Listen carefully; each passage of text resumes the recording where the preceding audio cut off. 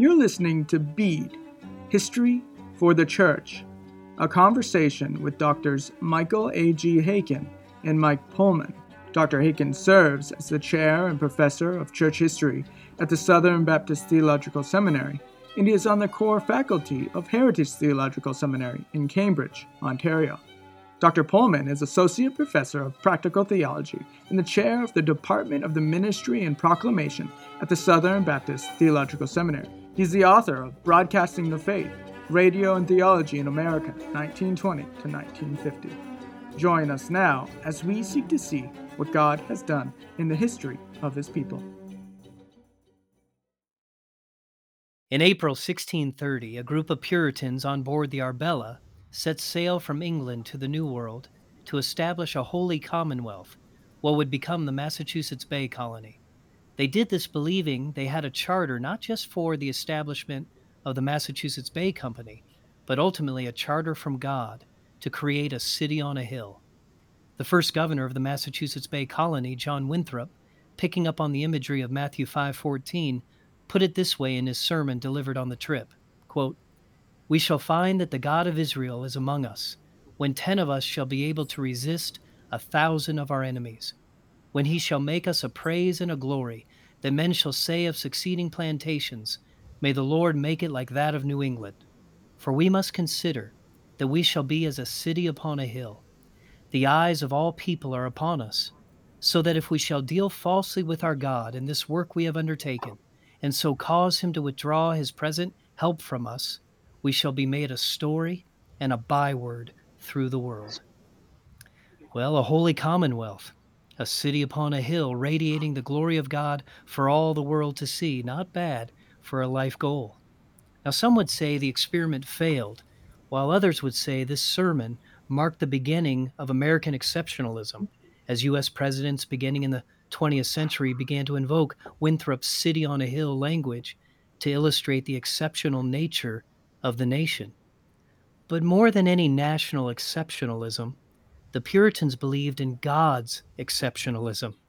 They were determined to live for the glory of God first and foremost, even as at times they, like us, failed miserably.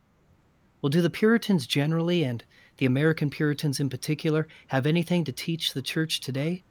Well, we certainly think so, which is why we've brought in a special guest to join us today. And Michael, why don't you introduce to us our special guest? Yes, it's great to have with us today Dr. Dustin Benge, who is the provost of Union School of Theology, which is based in Wales, as well as in Oxford. Dr. Benge earned his PhD at Southern, so where both you and I, Mike, teach. He did his doctoral thesis on the angelology of Jonathan Edwards, actually found subjects that had not been touched on in Edwardian scholarship, and did a very fine job of that.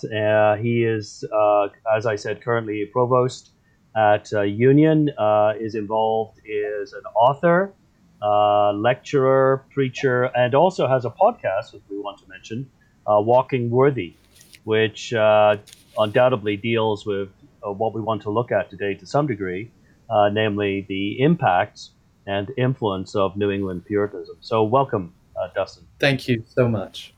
Well, Dustin, I'm so glad to have you on this episode. As Michael and I, we've talked about the Puritans a lot before, and now we get to bring an expert in. Your book, The American Puritans, has been a deeply edifying read for me. And I actually, you don't know this, but I was almost, in my PhD work, I was for some time writing on the American Puritans. So for about the first half of my residency work, I was persuaded that I was going to make a contribution to this field. And then I got into the field and realized there's no way I can make a contribution to this field. There's just been too much written on it. But I love the American Puritans. I love that you've written on them. And I wanted to open with a question, if Michael finds this agreeable. If you could just take a few minutes and just set up for us, who were the Puritans? Who are we even talking about? Who are the Puritans, and what led you to write a book about not just the Puritans in general, but the American Puritans in particular? Well, thank you both, Michael and Michael, for having me on the Bede podcast.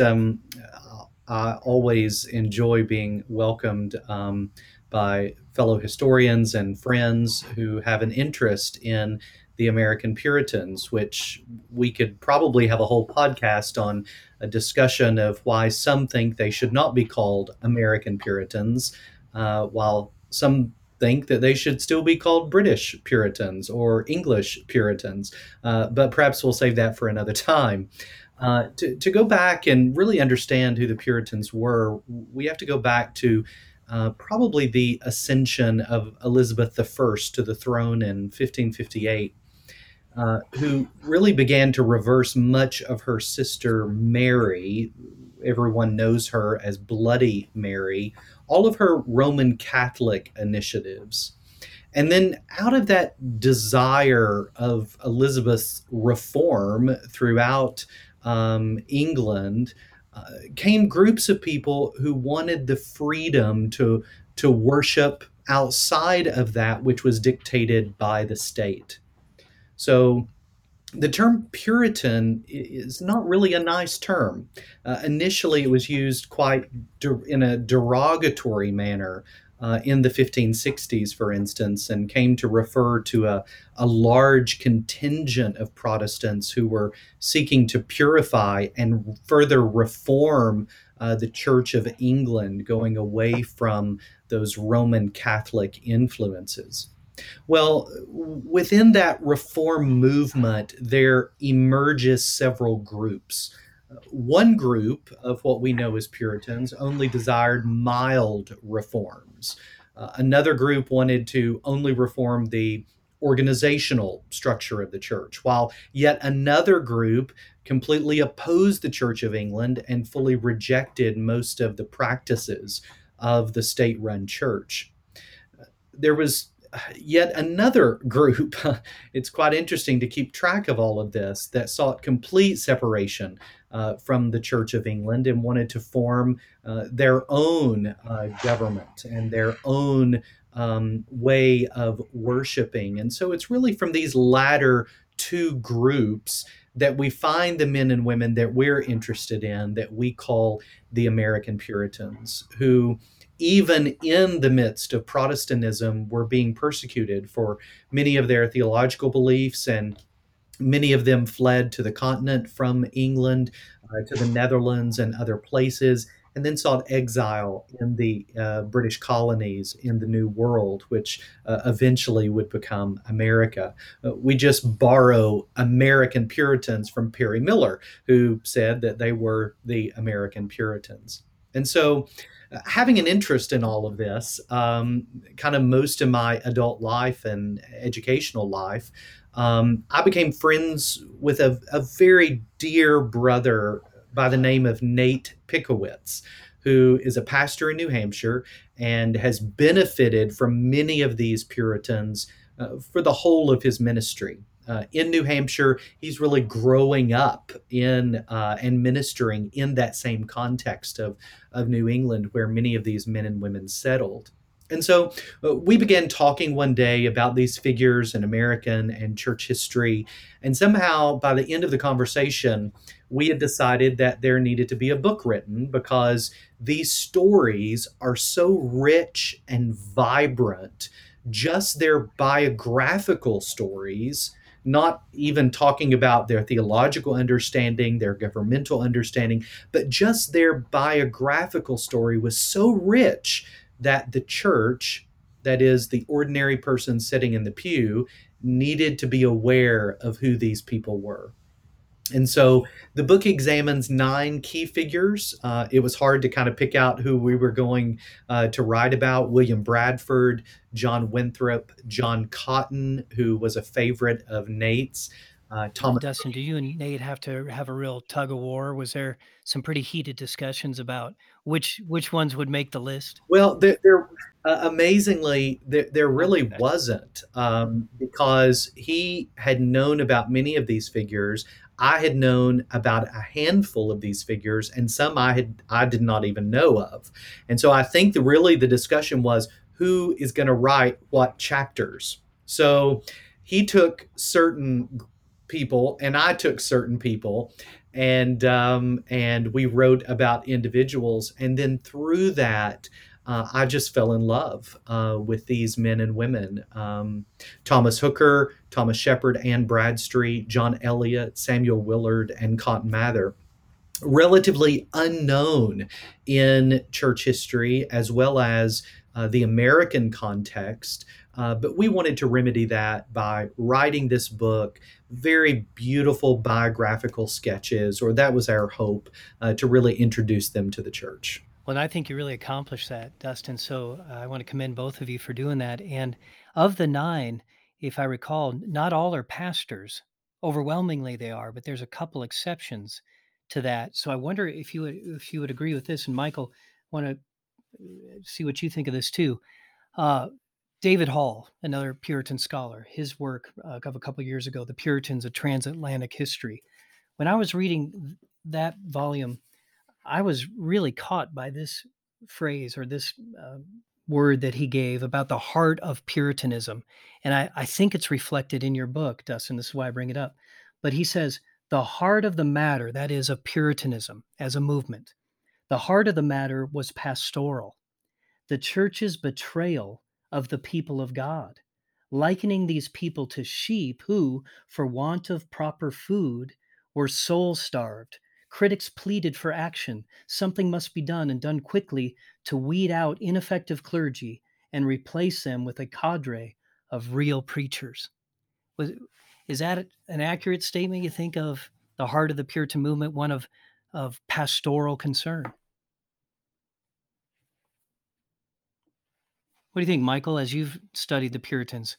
Would you say at the heart of it, because there's a lot of misconceptions, I think, out there about, or caricatures about the Puritans, but at least one scholar, David Hall, says the heart of the matter for the movement was pastoral. Yeah, I think so. I think one can certainly characterize Puritanism on both sides of the Atlantic as aiming at pastoral reformation.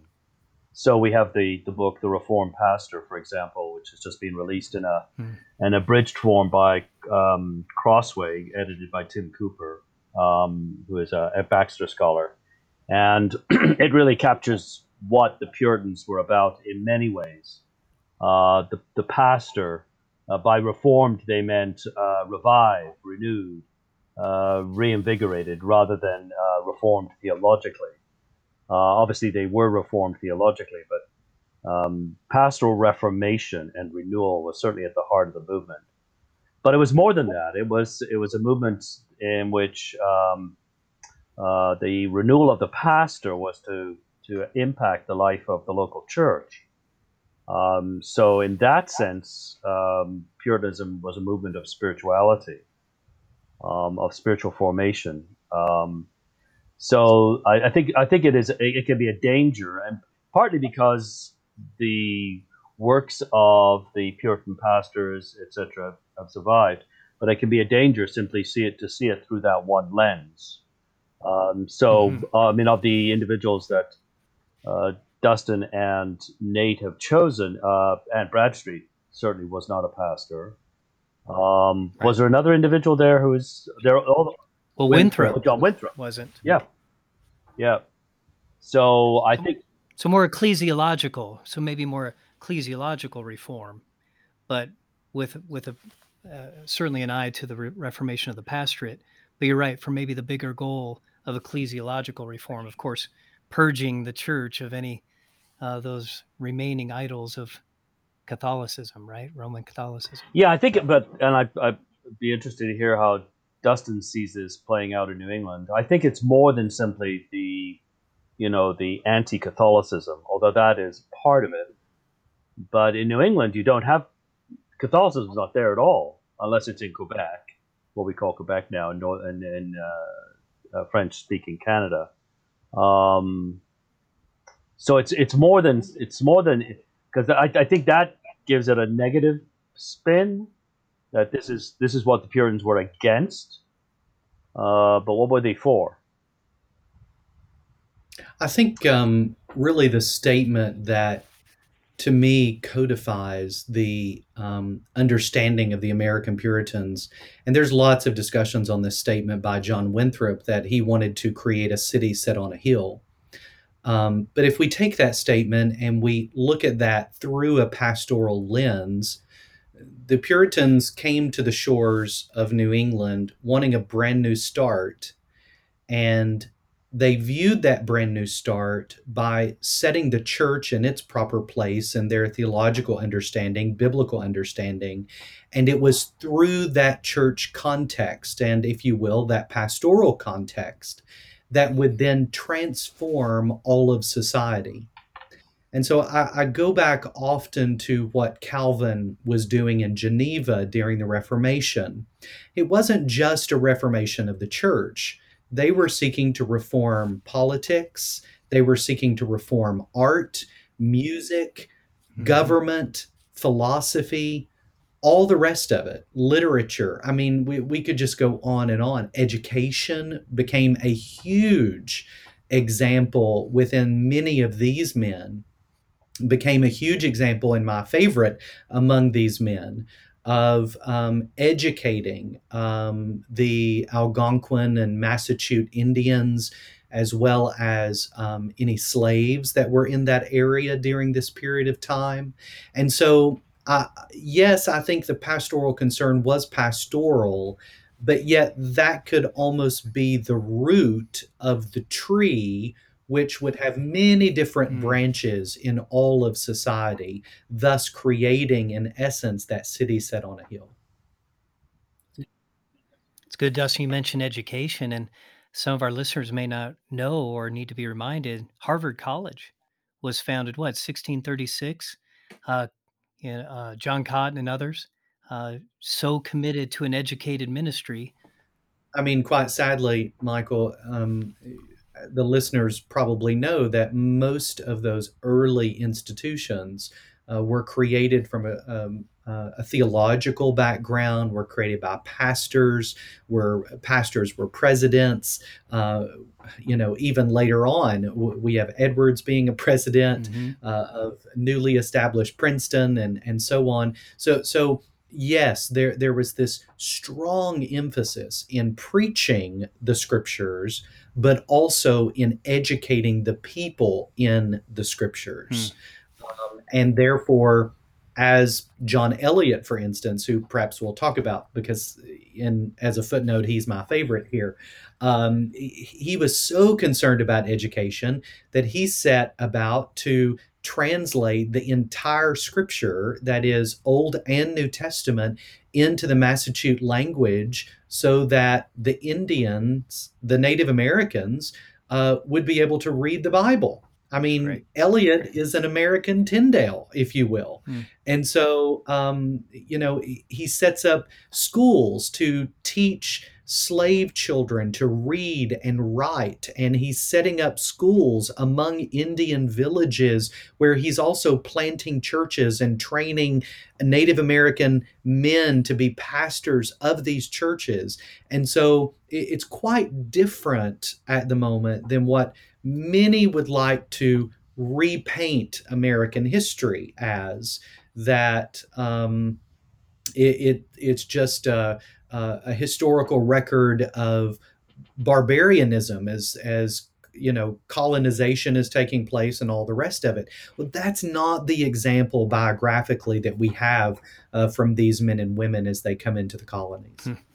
Which leads me to want to ask both of you about some of the misunderstandings or even the caricatures or the myths that are surrounding the Puritans generally, and then the American Puritans in particular. Was it H.L. Mencken, the atheist journalist, mid-20th century, if I recall my dates, that said something about the Puritans? I think I paraphrased, but he says Puritanism, that haunting feeling that somebody somewhere is happy. That's often the way people think of the Puritans. Dustin, maybe you could highlight for us, what are some of the misunderstandings of the Puritans out there, and how can we reconsider them? I think that's probably one of the major general misconceptions, is that the Puritans were dour, joyless people. And we picture them in black with frowns trying to walk around town, canceling all fun that people were having. But the problem is, in the modern context, the picture that we have of the Puritans is mainly from things like the Salem witch trials, or from Nathaniel Hawthorne's The Scarlet Letter. And we picture these old, frowny Calvinists who despise fun. Well, that's not at all the Puritans I read. All you have to do to cancel out this characterization is to open any of their works and read them. I mean, joy literally seeps from their written words.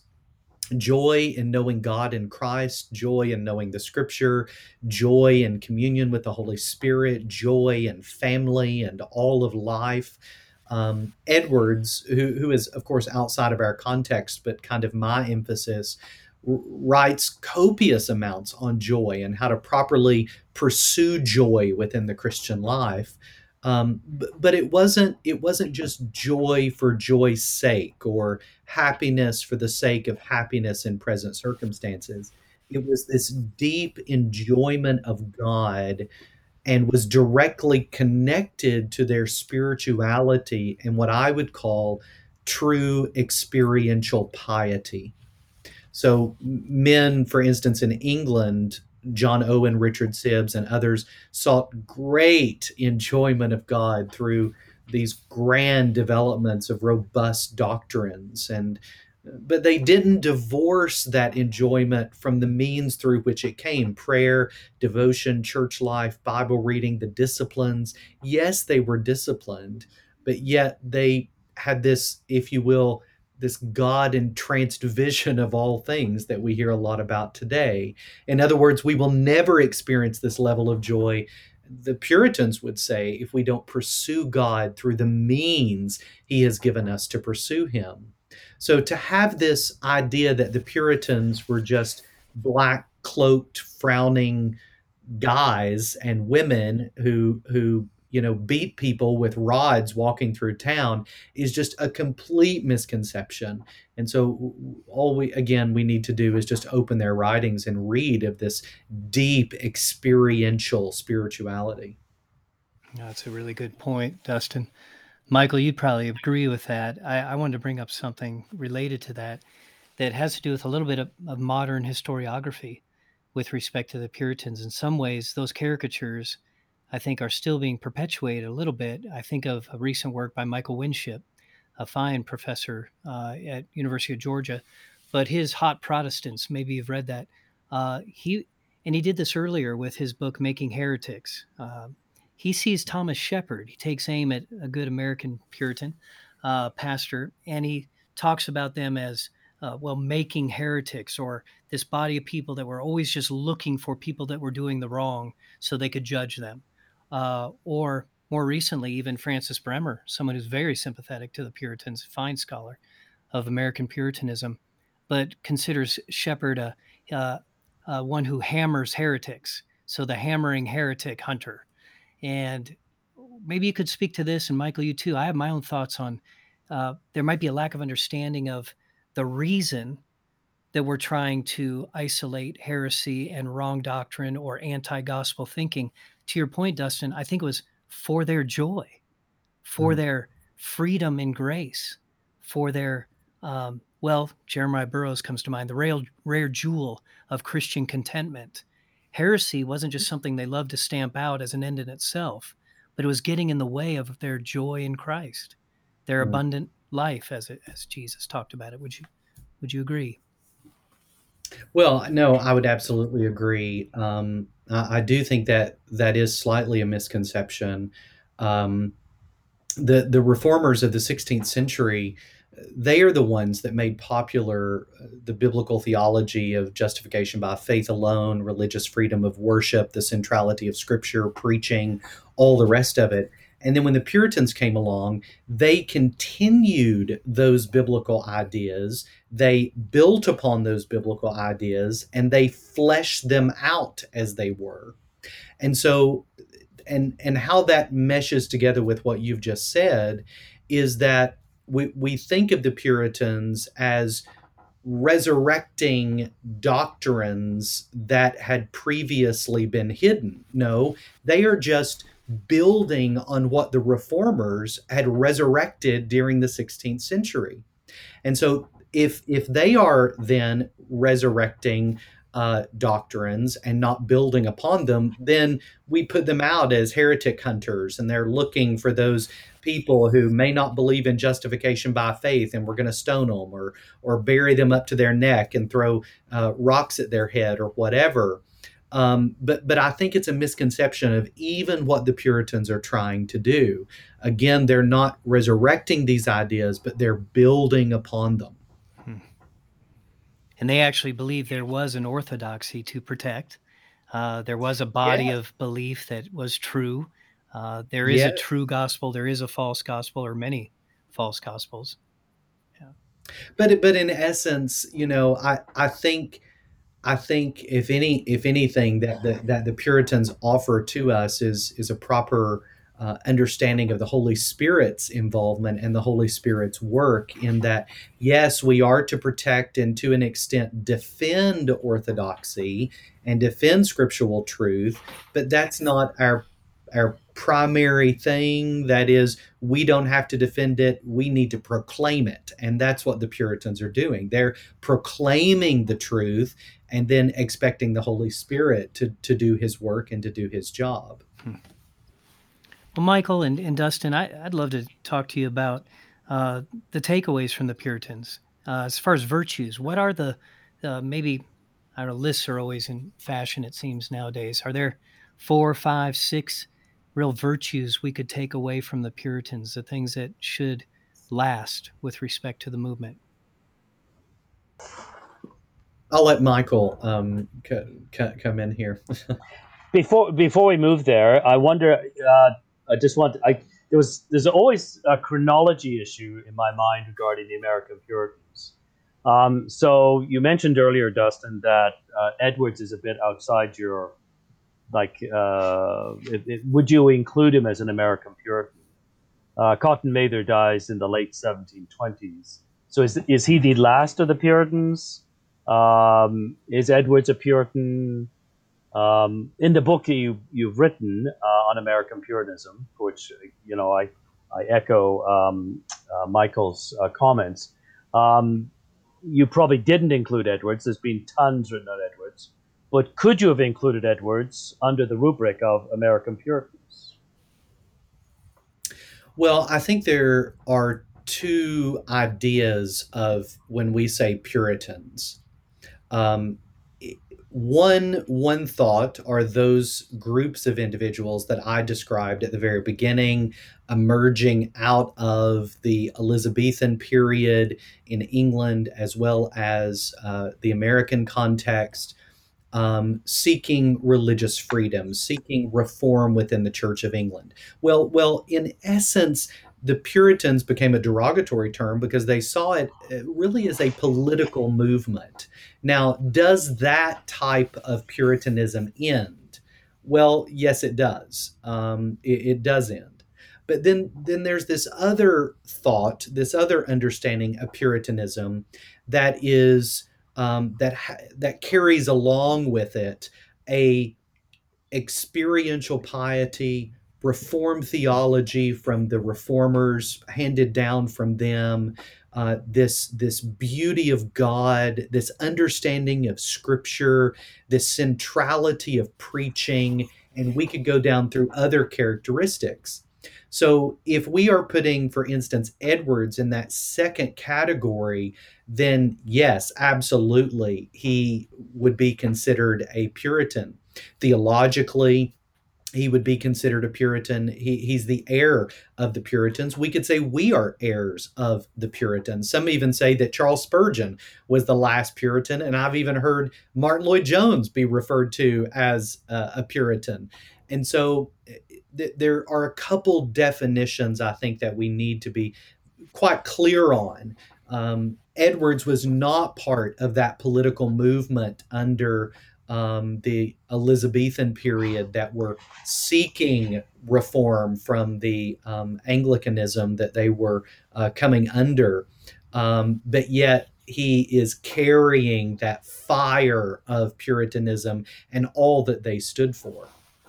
I wonder, Michael, I love timeline discussions too. I just taught on this in my church history class this week, and I made the case for my students that we should see the end of the Puritan movement in no later than 1690. 1684, the revocation of the Massachusetts Charter. I find that compelling. So, as far as looking at a kind of turning point in a movement, that kind of brought all the hopes to an end. What Dustin's talking about there, as far as that political, theological effort to purify the church, but that would exclude Edwards, though, wouldn't it? So That would probably, that might also exclude Cotton Mather. It would. Yeah, who I think is generally described as, and rightly included in the book, as an American Puritan. But so if in the definition that Dustin gave, the latter definition of Puritanism, then definitely one of the takeaways is piety and spirituality. Mm-hmm. And I think there are different streams of Puritanism. This is especially evident in the UK. I'm not as familiar as Dustin is with the American scene, but there is a stream of Puritanism in the UK that is very heavily focused on piety, spirituality, and the work of the Holy Spirit. People like Sibbes and Owen. But there's another stream that is much more, for lack of a better word, law oriented, and maybe because of the thinking about reordering society through legal means, people like William Ames and William Perkins, possibly. But would you put Baxter in that stream? Where would you put Baxter? No, Baxter's he's very much in the kind of Sibbes, Owen, even though he and Owen don't get along theologically. No, they don't. They didn't get along either personality-wise. They clashed. I think at the root of their theological disagreements was a personality clash to some degree. But certainly one of the great takeaways, I would suspect that Dustin, and he can confirm this, that Puritanism has for us is spirituality. And the yoking together, I really liked what you said there, Dustin, about the Spirit working through means, the yoking together of spiritual disciplines with the Spirit. Unlike the Quakers, who are in this period, who wanted, in some ways, what they want is the spirituality without the means. They give up baptism, they give up the Lord's Supper. The Bible is important to them, but is not. They don't see the Spirit yoked to the Bible the way that the Puritans did, so that they're quite willing to tolerate some very bizarre activities, which the Puritans found reprehensible.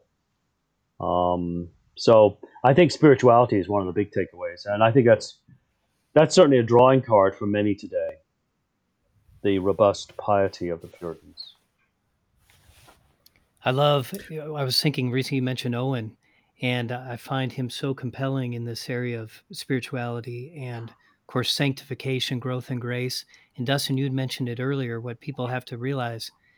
All his talk, for example, of mortification or temptation and sin, all of that discussion is coming in the context, I think it's volume 6, on the Holy Spirit.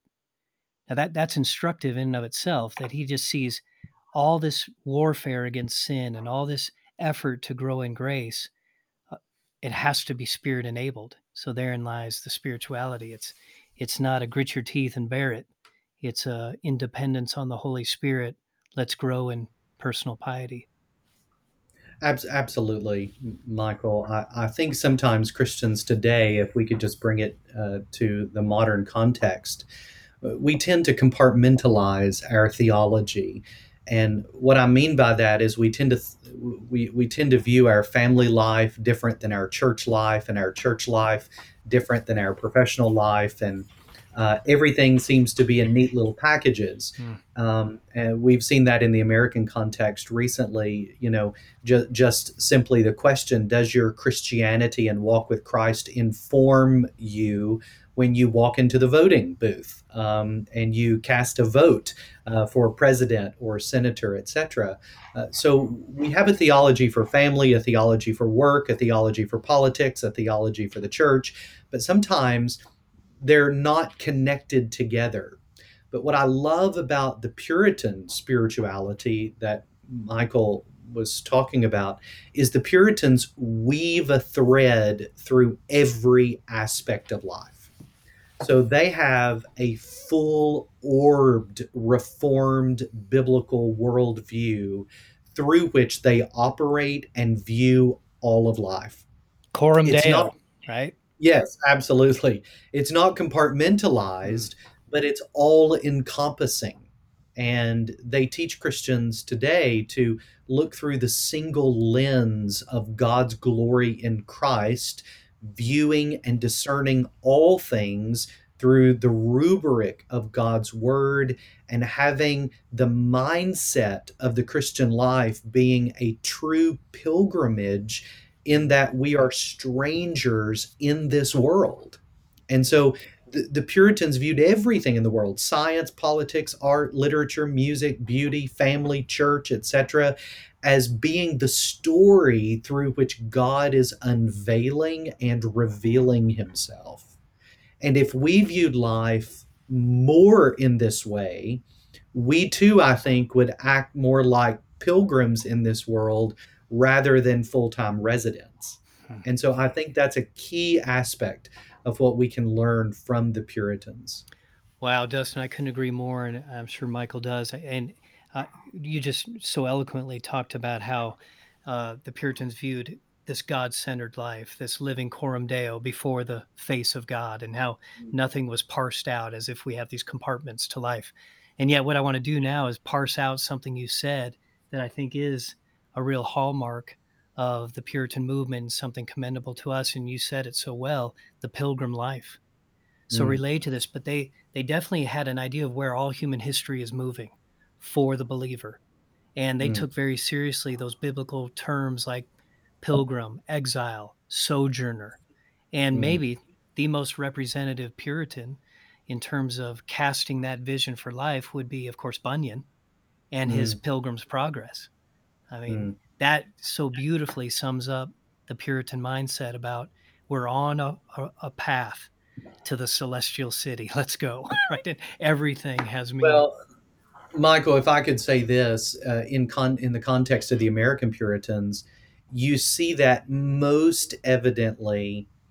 To me, what fascinated me about all these men and women was to read about their voyages from the world that they had always known, their ancestors lived, their families lived, etc., and the 3 and 4 month voyage that they undertook on various ships from England, the known world, to a place they had never seen, they had never heard from, they didn't know anything about. They knew very, very little in regard to maybe a few letters were getting back and forth, every 4 to 5 months. Many of these men and women were putting it all on the line. Some had children drown on the journey over. Some lost spouses on the journey over. Some became so deathly ill that they cried forth for God to kill them, basically, on the journey over. In other words, you don't do that unless you have an otherworldly view and spirituality. You don't put your family in that context, yourself in that context, unless you are not traveling through this life to the celestial city. And so it was a true call upon their life to begin anew and to begin fresh in a world that they had never seen. And really, it was so much by faith. And so we see something of their spirituality just in the voyage. And then we could talk about all the hardships they faced once they got here. Imminent death at every turn. And Anne Bradstreet, in her poetry, really chronicles this struggle on the frontier from a female perspective, which I think is brilliant because she's dealing with cooking and farming and gathering food and children and sick parents and sick in-laws and people that are coming to live in their home, and she's writing all about this through her poetry, and through it all you can just see her spirituality shine. One of my favorite poems, and I have it framed in my office at home, but The Vanity of All Worldly Things by Anne Bradstreet. Just a remarkable woman of God, and I would just agree with you there, Dustin. She's so worth resurrecting as you have and as we should for edification. Yeah. Well, I wonder, brothers. We've talked a lot of we said a lot of positive things about the Puritans. I mean, we could be criticized for just having a program, bunch of hagiography. We're just talking about our heroes, and they are worth commending. But I wonder, are there any faults in the Puritans? Are there any cautions with as we read the Puritans? Either of you, would you say there's anything to be cautious about? Yeah, I was going. Yeah, I was going to ask. I mean, you do have the obviously the obvious one that always comes up, Salem witch trials, which was it's a very complex event, and Puritan reactions to it are not uniform. But probably another one that is probably raised today, especially in light of the New York Times project, the 1619 project, which argues that the foundation of America really cannot be seen through the prism of Puritan New England, but needs to be seen through the prism of the selling of Africans at Jamestown in 1619. I think just off to the side, one of the takeaways of the Puritans for any American has to be the fact that, although I'm sure there would be Southerners who would disagree with this, but Puritan New England sets a tone for the American nation, and there is a stamp upon America as a nation that is deeply indebted to the city set on a hill, as we call it, or as John Winthrop called it, in New England. I mean, the first overt acts of rebellion against British government are in New England, and it's the lead given by New England that begins the founding of the American Republic. And so Puritan New England is just for any American to understand who are we. You need to understand the Puritans in New England for better and for worse. The area that comes to my mind, though, is the Puritans certainly set us a great example with John Eliot, which Dustin has indicated it was his favorite of the American Puritans. But what about the issue of slavery? I disagree pretty strongly with the 1619 ideology that America is from the get-go a slaveocracy, and America has to be interpreted through the lens of slavery. But slavery, nonetheless, is a factor even in these early days in New England. And is that an issue that needs exploring, Dustin? Are there Puritans who stand out in terms of their opposition to slavery? Some of them obviously were agreeable to it, but others would not have been. Yeah, that's a good question. There are a few paragraphs in the book about this.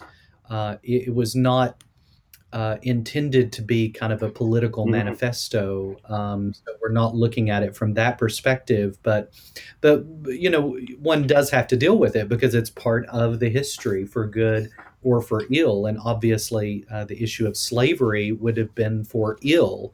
Just a great moral issue that is a stain upon this period.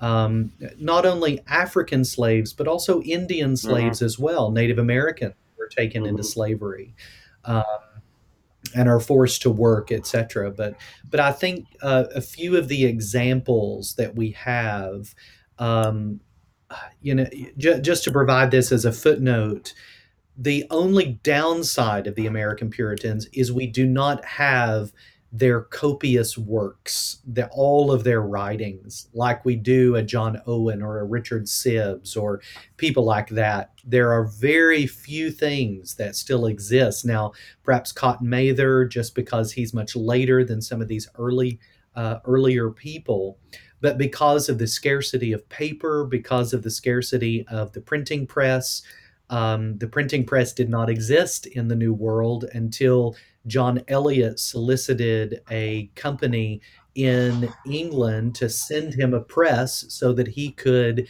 print the Massachusetts Bible, which became the first book, along with the Psalms Bay hymn book, that was published on the new in the new colonies. And so we don't have their writings on a lot of these subjects. All we have is their biographical examples. And what we do see from biographically, for instance, in someone like Eliot, is it's being said today that the Puritans and others did not want the African Americans or the slaves during that period. They didn't want them educated. They wanted to lord over them. And they just give all this list of stuff. But yet, from Eliot's example, he set up schools for slave children. He was teaching slaves across the colonies to read, to write. He was setting up schools. He was teaching them. He was teaching them the scriptures. He was teaching them basic daily skills, along with teaching them also to be teachers. And so there's this, again, this desire to reach out in such a way to do that. I mean, you don't spend 10 to 13 years of your life translating the scriptures into the Indian language so they can read the Bible if you believe Indians are subhuman. You just don't do that. You don't do that to that extent either among slaves if you believe yourself to be superior and them to be subhuman and not worthy of an education. So I think it's through examples like that we can really tease out what's going on in the American colonies. Are there horrific things that are taking place? Absolutely. I would not dare gloss over those. But are there specks of light that is taking place in this historical context? Yes, absolutely. In people like John Eliot and others. The other person I think of here actually is Joseph Sewall, who is one of the figures in the Salem witch trials. I forget his role in that. I think he comes in at the end. He may have been there earlier on. But he has a sermon, The Selling of Joseph, which is very critical of the fact that slave ships were setting out from New England ports, like Newport, Rhode Island, for example. And he would be, if you did a reprint of a second edition of American Puritans, he might be somebody to consider. His dates, I mean, he's basically contemporaneous with Cotton Mather. But The Selling of Joseph is a very clear trumpet blast that something is dreadfully wrong, that this is not imitative of the slavery in the Old Testament, where God allowed the Israelites to take slaves of people in the neighboring countries. Here are Europeans going across vast stretches of the ocean to enslave Africans, which has no precedent in the Bible. So he might be somebody. Again, he's one who we actually have written text in which there is a protest against what would become a fixture on the American and Caribbean landscape, and so on. Dustin, I hadn't thought about, you're so right to bring up how we have so many of the works of the English Puritans, but for reasons that you highlighted, we don't have the exhaustive record of what the American Puritans believed. And for example, my understanding is that John Cotton continued to be very influential from the New World with Puritans back in old England. But of course, we don't have we don't have 16 volumes of John Cotton's works as we do John Owen. And for reasons that you pointed out, that's interesting. Brothers, I don't want to let you go without bringing up a couple other things that Leland Ryken talks about. He highlights a few things, some faults of the Puritans. What do you make of this? I think we could do some work here, and I'll actually quote Francis Bremer, who says this about the Puritans' efforts at piety, at sanctification. But he writes, another consequence was that as the path of godliness was spelled out in greater and greater detail, what I mentioned Leland Ryken earlier calls Mm. too many rules. He says that we got to be careful, a lot of rules. So Bremer might be agreeing here, saying, as the path of godliness, as piety, was spelled out in greater and greater detail, many of the very people this was meant to reassure began to experience doubts about whether their lives measured up to the high standards being set forth. This could lead to doubt and Mm. sometimes despair of assurance. End quote. An unintended consequence, I think, of the vigor that the Puritans applied to growth and godliness, but would that be something to watch for in the Puritans? I think so, personally. I think you're referring to Ryken's book, Worldly Saints. There's a good chapter in that Yes. on learning from negative examples, and he's pointing out certain Puritan faults. And they all begin with the word to. So I think there's too inadequate view of recreation, too many words, too many rules, too much pious moralizing, and he just keeps going on and on.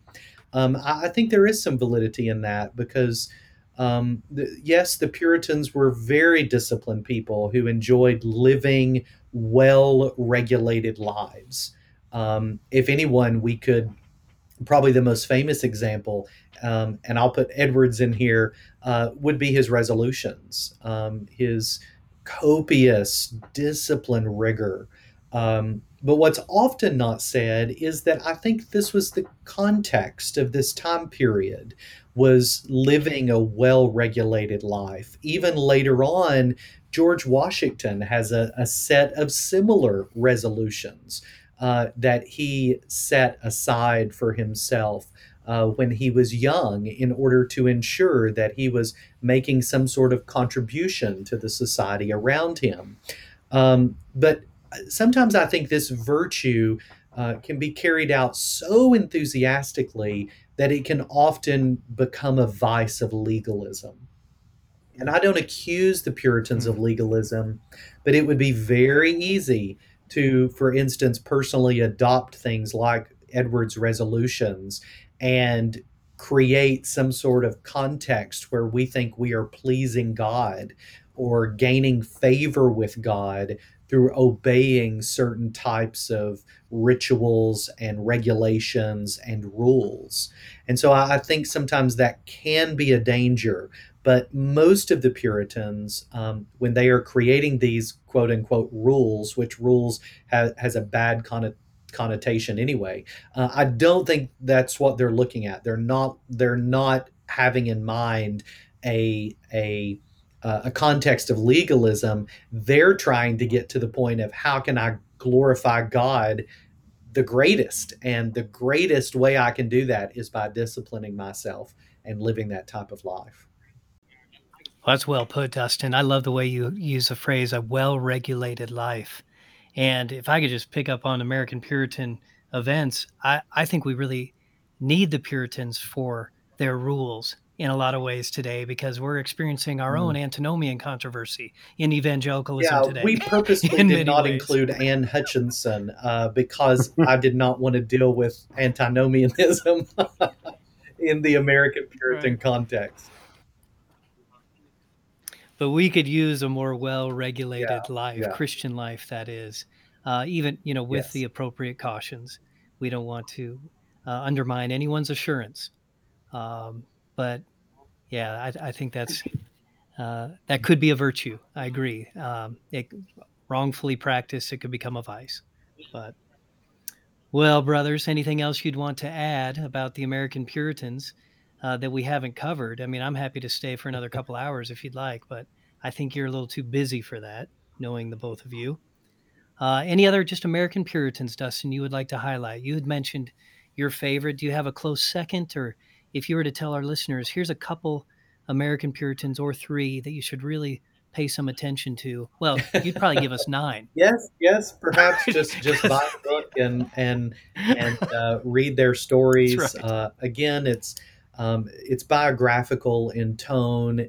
We're telling a story here, a story that's relatively unknown. John Eliot, of course, is probably emerged as my favorite, as I've said a couple of times, because of his work among the Native Americans, the Massachusetts and Algonquin Indians, setting up missionary outposts. Really, David Brainerd perhaps is remembered as the great American missionary, but it should be John Eliot that is remembered as the great American missionary, because it's from Eliot's work that Brainerd and Edwards and others are doing their works. And if Eliot had not built the house, there would be nobody dwelling in it. But yet, at the end of his life, and we see something so preeminent about his piety, after he had done all of this stuff, and it was just amazing what he did, setting up Indian praying villages, planting churches, a pastor in Roxbury, Massachusetts for over 40 years, the same church, translating the whole Bible into the Algonquin language, writing 2 books of Indian grammar, creating the first written alphabet out of a spoken only language, the first time that had been done in 1,000 years. And so out of all of this, educating slave children, educating Indian children, at the end of his life, he called himself a shrub in the wilderness. In other words, he said, I'm just a bush blowing in the wind, like a tumbleweed blowing in the wind, that it's God and God's glory and Christ and the Spirit that should be exalted here. Several of Eliot's sons went on to be pastors throughout the colonies. He died at 85 years old, and his final words were, "Welcome joy." And I think those 2 words really encapsulate for me the Puritan era. If there's a second, I would say, who's probably one of the most accessible, would be Anne Bradstreet. I so enjoyed writing that chapter, looking at her poetry and looking at the ordinary life of what these men and women went through for the sake of the gospel. Excellent. Just a beautiful excellent. story there. Dustin, I can't thank you enough. I think I speak for you too, Michael. This is wonderful to have you on the program to educate us about the American Puritans. I hope everybody goes out and buys this book that came out just a year ago. I mean, maybe 2020, right? Yeah, who knew we would need these type of stories in a pandemic? In the midst of all of our struggles and many times complaints. And I've been reminded of the American Puritans and how they weathered those storms traveling to the celestial city. And then I've woken up from my little menial things and mask wearing and all the rest saying, I don't really have it that hard. So I need to do better by following their example. Well, I feel like I've been in the company of an American Puritan now, having emigrated to Wales, and a Canadian Puritan. I hope you don't take that as anything but a compliment, my brothers. An American and a Canadian Puritan has made for wonderful company. So thank you both, and we'll look forward to another conversation. Beads Podcast is in partnership with H&E Publishing, a Reformed and Canadian publishing house seeking to spread the steadfast love and faithfulness of Christ through the publication of church history, biblical spirituality, Christian living, and theology. Join us next time as we seek to see what God has done in the history of His people.